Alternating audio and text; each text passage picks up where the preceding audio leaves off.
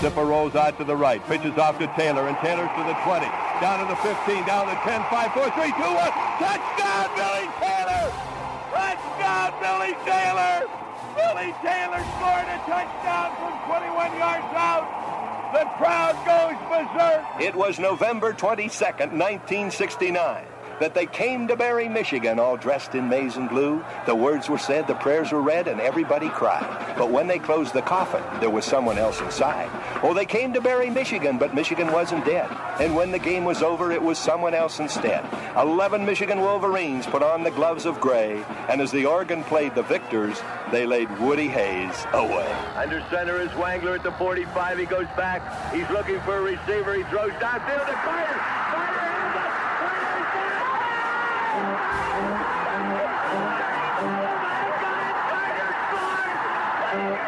Who's got it better than us? Nobody!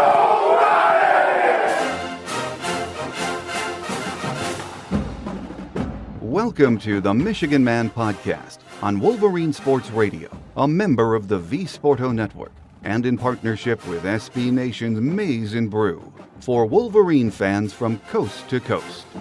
Go Blue and welcome to the show. I'm your host, Mike Fitzpatrick. At this time last month, we were worried about the three-game gauntlet of Michigan State, Wisconsin, and Penn State. If it was a test, we didn't know it. We were not only dominant, but became more so each and every week.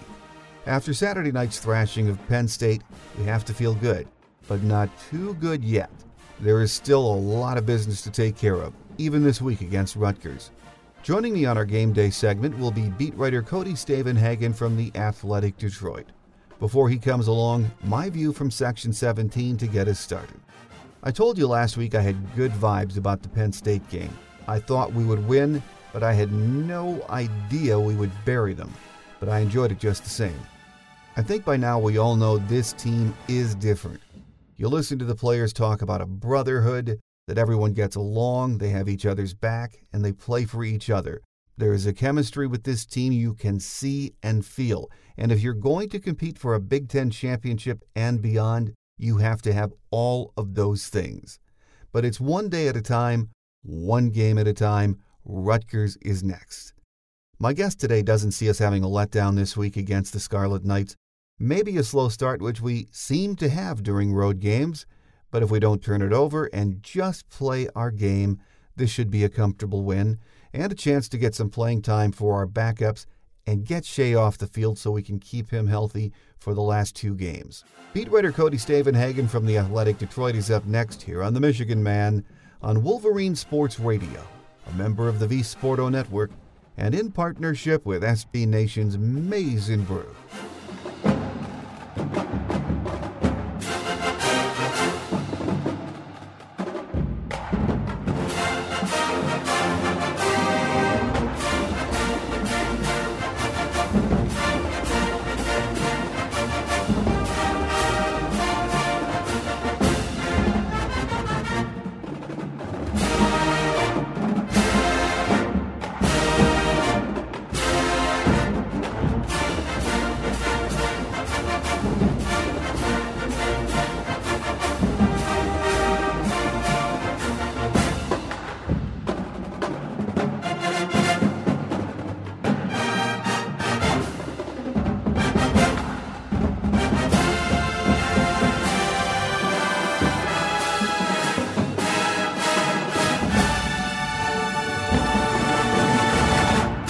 Back with us on our game day segment this week as we look back on that big win over Penn State on Saturday and ahead to Saturday at Rutgers, this coming Saturday, I should say, is Cody Stavenhagen from The Athletic Detroit. Great to have you back with us, Cody. Yeah, absolutely. Thanks for having me. Well, Cody, you've been on the show a few times now, and we all know it's your first year covering Michigan, and I think you picked a good one. It's shaping up to be what could be, anyway, a November to remember, isn't it? Yeah, I don't want to take too much credit for it, but it's certainly been a fun year to be around Michigan, especially the past few weeks. I'm sure for fans, especially, have been a lot of fun. Even from a journalistic perspective, this has become a very interesting and fun team to cover, and November will likely include more of the same. Regardless of the final result, it looks like it is all coming down to that game in Columbus, which is usually the sign of a good season. Well, indeed it is around here.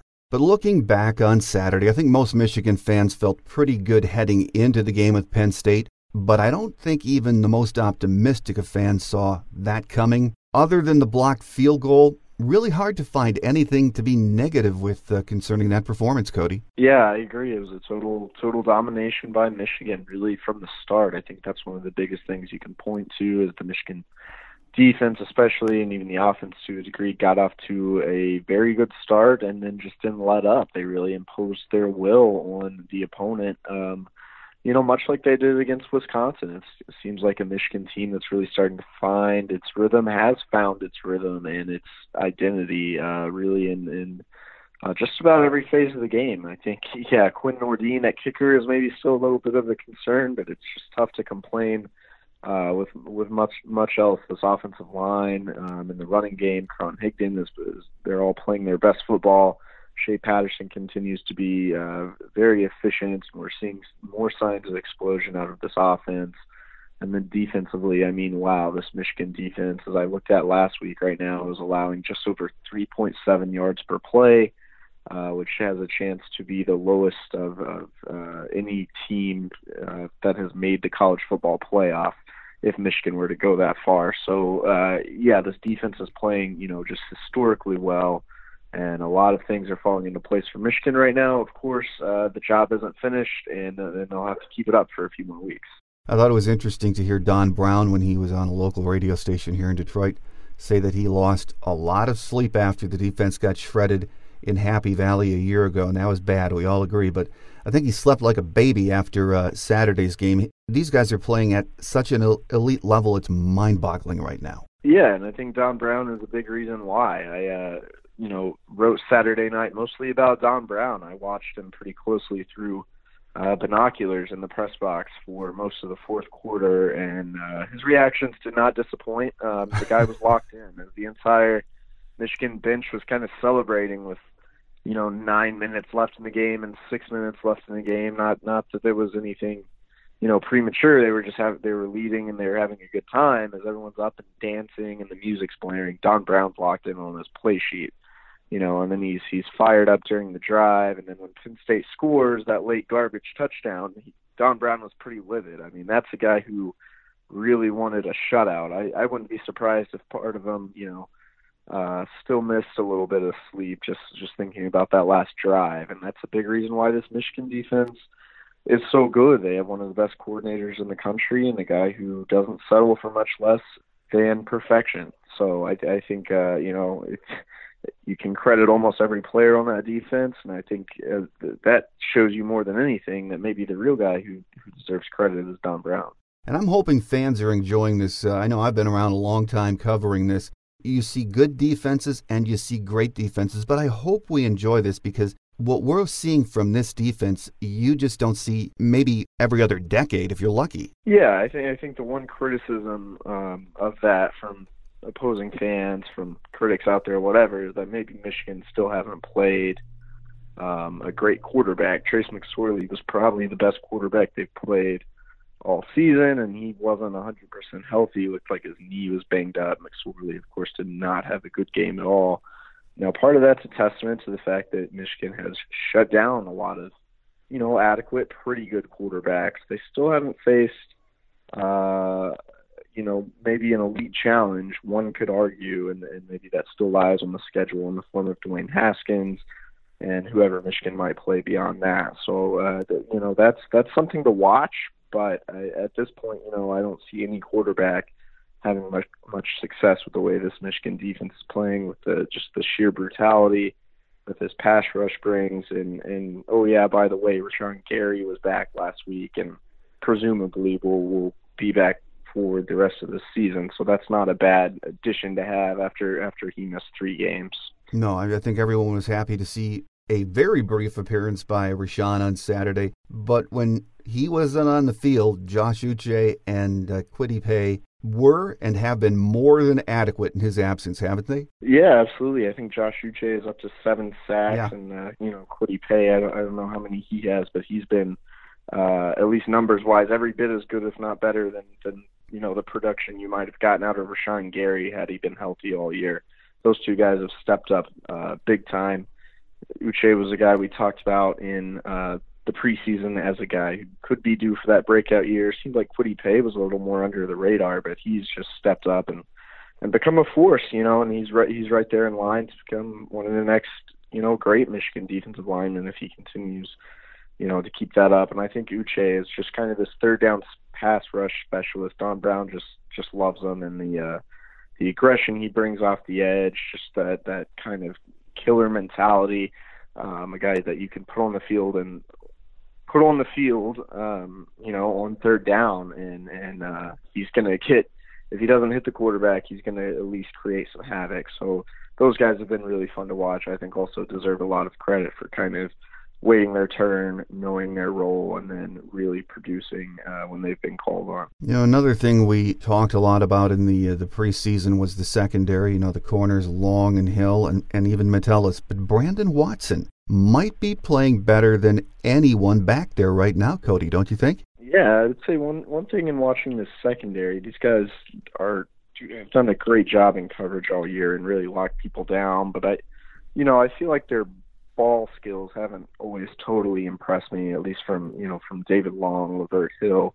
Brandon Watson has some really good ball skills, and I think that's why you've seen him come up with a couple of big-time interceptions, including that pick six last week against Penn State. I mean, this is a guy who just has a nose for the football, can go get it, and then take it back the other way, and he's been great in coverage too. That's why he's been able to put himself in the right position, at least be in the right place at the right time. Brandon Watson, it almost seems like he's been a little bit overlooked, maybe underappreciated until probably that pick against Penn State, and then it was, oh wait, Brandon Watson is having one heck of a season. Well, another kid that we talk about a lot, and he talks the talk and walks the walk, is Chase Winovich, but he is just having one incredible year, isn't he? Yeah, Chase Winovich is one of those guys. Any doubts you have about him, he continues to kind of prove them wrong. He's just been so good, and then we worried, well, with Rashawn Gary out, with more attention on Chase Winovich, how will he fare? Well, he played probably his best football on that 3-game stretch. I think the question, what is Chase Winovich's NFL potential, gets thrown around a lot, and it's hard to know because he doesn't quite have those high-end NFL measurables like a Rashawn Gary. There's a lot of talk that, okay, maybe he's still a 3rd or 4th round pick. Maybe that's his ceiling. But if you watch the tape, you see how disruptive he is. You see why he continues to rise in draft boards. You see why there's chatter. Maybe he could go even higher. This is obviously not a direct comparison, but covering Baker Mayfield in the past, it was kind of like that at Oklahoma throughout his career, where it was like, okay, well, he's really good, but he's too small, he's too slow, he's probably a 3rd or 4th round pick, right? But then he just kept putting up, made play after play, kept putting great things on tape, and by the time it was all said and done, no one could deny it. He went first overall. It'll be very interesting to see what Chase Winovich's NFL potential is, because right now his film is just off the charts. With us on our Game Day segment this week, looking back at the Penn State game, is Cody Stavenhagen from the Athletic Detroit. Cody, the Michigan offensive line has taken a beating from fans for pretty much the last decade, most of it well-deserved. Do you think it's finally time, though, we say, hey, right now, this is a darn good offensive line? Yeah, I mean, you can't, I don't think you can argue against that at all. They've looked really good in every Big Ten game, and it seems like they're still, trending upwards, still looking better. Penn State might have been one of this line's very best games. I think this Michigan offense is calling plays. We saw an influx of some RPOs, some stuff like that, to really take advantage of the fact this line is blocking so well. And again, that's one of those things where it's like, you can't really single out one person to credit. I think the players have to get the credit because every one of them has continued to improve and play their best football. Well, that's also a sign that Ed Warner, this first-year line coach, man, what a hire he has been. I think he, if I had to guess, has had some big, handprints on this offense and what it's doing. but also just the way he's coached up his linemen to make such an improvement from week 1 to now speaks volumes about him. And I think that says some things about Jim Harbaugh, just the fact that Jim Harbaugh, the staff changes he made this offseason seem to really be paying off. Well, you wrote a story in the Athletic last week about how Jim Harbaugh's transfer quarterbacks get better as the season progresses. It's happening again with Shea Patterson, isn't it, Cody? Yeah, I don't think we've quite seen Shea Patterson's numbers take off in the way that we did with Jake Rudock, and then I talked to Jim Harbaugh's first transfer quarterback way back at the University of San Diego, Todd Mortensen. Both guys who came in, started right away, didn't have to sit out a year. Didn't play great at the start of the season, but gradually improved and then really took off in the final, probably 4 to 6 games. So I was curious, if we'll see something similar with Shea Patterson. Well, I think he's continued to look more efficient and more comfortable in this offense. And the fact of the matter is he's just not being called upon to, he doesn't have to throw for 300 yards a game with the way this Michigan offense is running the ball, controlling the clock, with the way this defense is playing. So still remain curious if there's another level we'll see from Shea Patterson, at least numbers-wise. But right now, I think he's the guy that this team has needed. It hasn't necessarily needed him to be a Heisman Trophy winner. It's needed him to go out there and be a very good and smart and efficient quarterback. And I think he's done that, continues to make some very impressive throws. The touchdown pass to Donovan Peoples-Jones on the run Saturday was phenomenal, one of his very best this year. Again, I'm not even sure we've seen the best out of Shea Patterson yet. Well, the last few years around here, fans, media folks have criticized play calling and game plans, but this year, and it's always better when it works, of course, but I think both the game plans, play calling, and in-game adjustments have been very good, haven't they? Yeah, I wouldn't argue with, I wouldn't criticize much at all. I think you still see some people who get a little frustrated. Why is Michigan running the ball so much, blah, blah, blah. But look, that's very, very clearly been part of the plan, part of the game plan. It has worked. It's been to beat down the opponent throughout the first couple of quarters. If that means running on, second and long, so be it. And then in the second half, really taking off, really, reaping the fruits of those labors. And that's also helped the passing game so much. Shea Patterson has been very good off play action. That's where the vast majority of Michigan's big passing plays have come from. And so that's kind of what this Michigan offense is built around right now. And you can't say much bad about it because it has worked without a doubt. And if there's a concern for me, and I don't think it's nitpicking, I hope it's not, it would be where Quinn Nordine's head is right now. I mean, Saturday's block was not his fault. They were in there before he could cock his leg, it seemed, but they've got to get him back on track because he could be critical, especially down in Columbus. Yeah, absolutely. I think that's a little bit of a concern right now. It doesn't seem so bad when you're blowing teams out and whatever, it's the kicker. But there will be a moment this season, whether it's in Columbus, whether it's in the Big Ten title game, whether it's in the bowl game, where Michigan will need a crucial field goal. And right now, I don't think anyone has a lot of confidence in Quinn Nordine, like you kind of mentioned. I wonder how much confidence Quinn Nordine has in himself. I think that's something that the coaching staff will really have to evaluate in practice. Can we get this guy back on track? Would you even consider a change at kicking at this point in the year? It'll be something to keep tabs on, and something I would not totally overlook on this Michigan team. I guess another concern after Saturday would be backup quarterback Dylan McCaffrey, done with the broken collarbone. Yeah. More important than ever now to keep Shea Patterson upright, isn't it? Yeah, I think so. McCaffrey's been so impressive in the little football we've seen from him. Now it looks like you would assume Brandon Peters will probably be the backup. Of course, Joe Milton still in that depth chart and is dressed for several games. But tough to see McCaffrey go down. He's been so good and so impressive, and I really think might have a really high ceiling for his time at Michigan. Michigan has been a little bit lucky in the way Shea Patterson has been healthy despite how much he runs, blah, blah, blah. But again, this line has started keeping the pocket more and more clean. So again, do that. you don't want any surprises. An injury right now to Shea Patterson is probably about worst case scenario for this Michigan team. Well, Saturday it's off to Piscataway to take on Rutgers. We all know they are the worst team in the Big Ten. We also know how Michigan has fared on the road over the last decade or so. You would think we would roll in that game, but you just can't mess around with teams in their place at all, can you, Cody? No, it's one of those things where I wouldn't be shocked if Michigan gets off to a slow start again. That just seems like it's kind of become the pattern, the history of what happens on the road. It happens to other teams besides Michigan to some extent as well. But obviously, if that happens, you can't take anyone for granted. I think with the way Michigan's playing right now, it's hard to even think of this game as much of a concern. But if I'm Jim Harbaugh on the coaching staff, I'm just really harping on doing the same things you've done all year. Run the ball well on that first drive, move the ball, eat some clock. And as long as you don't get off to too terrible of a start, as long as you don't turn the ball over multiple times early, I think the Wolverines will be just fine. After the game on Saturday night, Cody, I was watching Penn Live's coverage. I like to see what the opposing writers have to say after a game. And their two beat guys were focused on how bad the Big Ten is this year in their thought.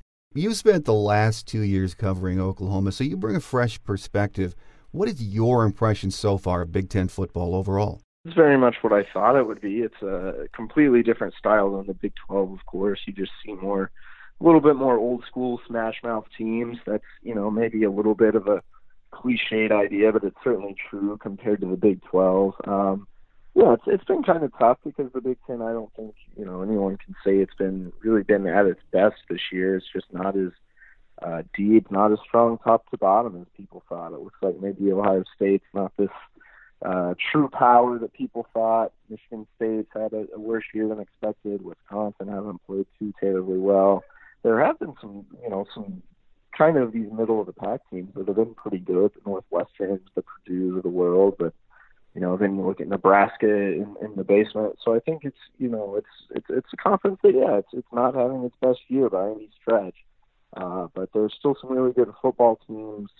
It's been kind of fun to watch and just to kind of see a different part of the college football world. Watching the two Penn State beat writers on Penn Live after the game, one of the things they said, which really doesn't surprise me, is that they were not impressed with Michigan's offense, that it seemed like it was Bo Schembechler's offense 40 years later, and if Michigan gets into the playoffs, it ain't going to work. Do you think there's some truth to that? Yeah, I've heard that before, and I'm no Michigan homer, but I think that's a little silly because Michigan's offense, if you put up 42 points, I don't know how you could say their offense wasn't that good. It worked against Penn State, and when you talk about winning in the playoff, well, the team that has been the most dominant in the college football playoff era is Alabama, which has relied on a smash mouth style, and in fact, in that study I looked at last week, just kind of comparing Michigan's current stats, college football playoff teams. So the two teams in the playoff era with the lowest yards per play that have made the college football playoff were Alabama and Georgia last season. Right now, Michigan's offense ranks a little bit above them in terms of yards per play. So it's, running the ball and playing very good defense can absolutely work in these big-time games. I think if Michigan were to make the playoff, its defense would be a very interesting matchup, against just about anyone. So I don't think it's totally fair to call out this offense by any means. And I think we've seen it adapt some over the last few weeks, of course, with more read options, with more of the RPOs. It is a little more than a 1970s style offense, no doubt. Well, final question for you, Cody. The playoff talk is going to take care of itself over the next few weeks. We know that. But after Saturday, it seems like a lot of folks, media, fans, are penciling in Alabama as the national champions. They sure look scary, don't they? Yeah, if I had to pick a team right now, it would be Alabama. I think this might be Nick Saban's best team, which is really saying something because he's been so good. But to have a quarterback like he does and I think totally changes the dynamic of Alabama. Again, Alabama's a lot more explosive than these Alabama offenses of the past. So, it's crazy to think about what Nick Saban has built down there. Of course, these games will be won on the field. We'll see what happens. Alabama is still going to have to play a tough SEC title game and then 2 very difficult college football playoff games. But right now, yeah, they do seem probably head and shoulders above everyone else. Well, it's going to be an interesting November. There's still a lot to play out, so we will see what happens. Our guest here on our Game Day segment this week has been Cody Stavenhagen from the Athletic Detroit. Always a pleasure to have you on the show, Cody, and we'll get you back in just a few weeks. Yeah, thank you very much. Quick Hits is next as we wrap it up for another week here on The Michigan Man on Wolverine Sports Radio, a member of the V Sporto Network, and in partnership with SB Nation's Maize and Brew.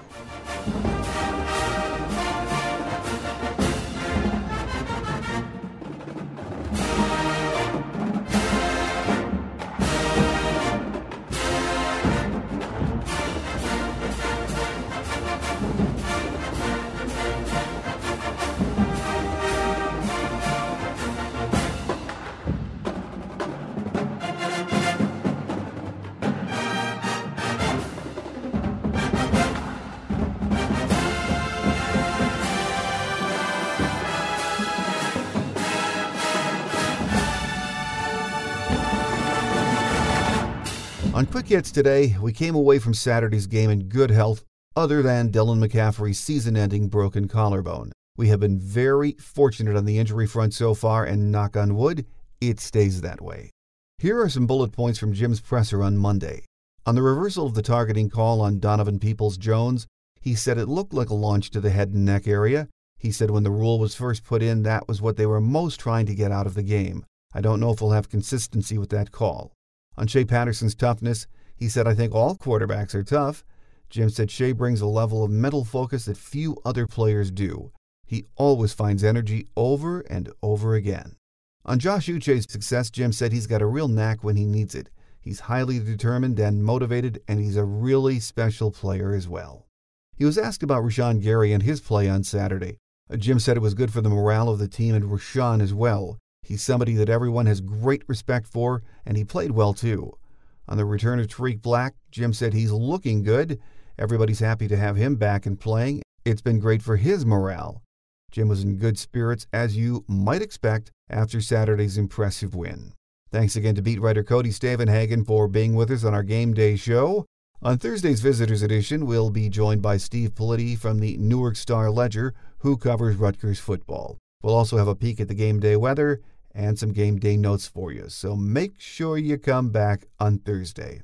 If you get the show from iTunes, please take a minute to rate or review the program, and we thank you in advance. If you have any Maize and Blue thoughts on this season, I would love to hear from you. You can email me at themichiganmanpodcast@yahoo.com. That will do it for this week's Game Day edition. I'm your host, Mike Fitzpatrick. Have a great Wolverine week, everyone. We'll see you right back here on Thursday. Until then, take care, and as always, go Blue. Thanks for joining us today on The Michigan Man, here on Wolverine Sports Radio, a member of the V Sporto Network, and in partnership with SB Nation's Maize and Brew. Our listener lines are open 24/7 for your calls at 313-263-4842. That's 313-263-4842. Or email us at themichiganmanpodcast@yahoo.com. That's themichiganmanpodcast@yahoo.com. The Michigan Man Podcast is produced at the studios of Robin Lynn Productions, Allen Park, Michigan, and is not affiliated with the University of Michigan. Go Blue!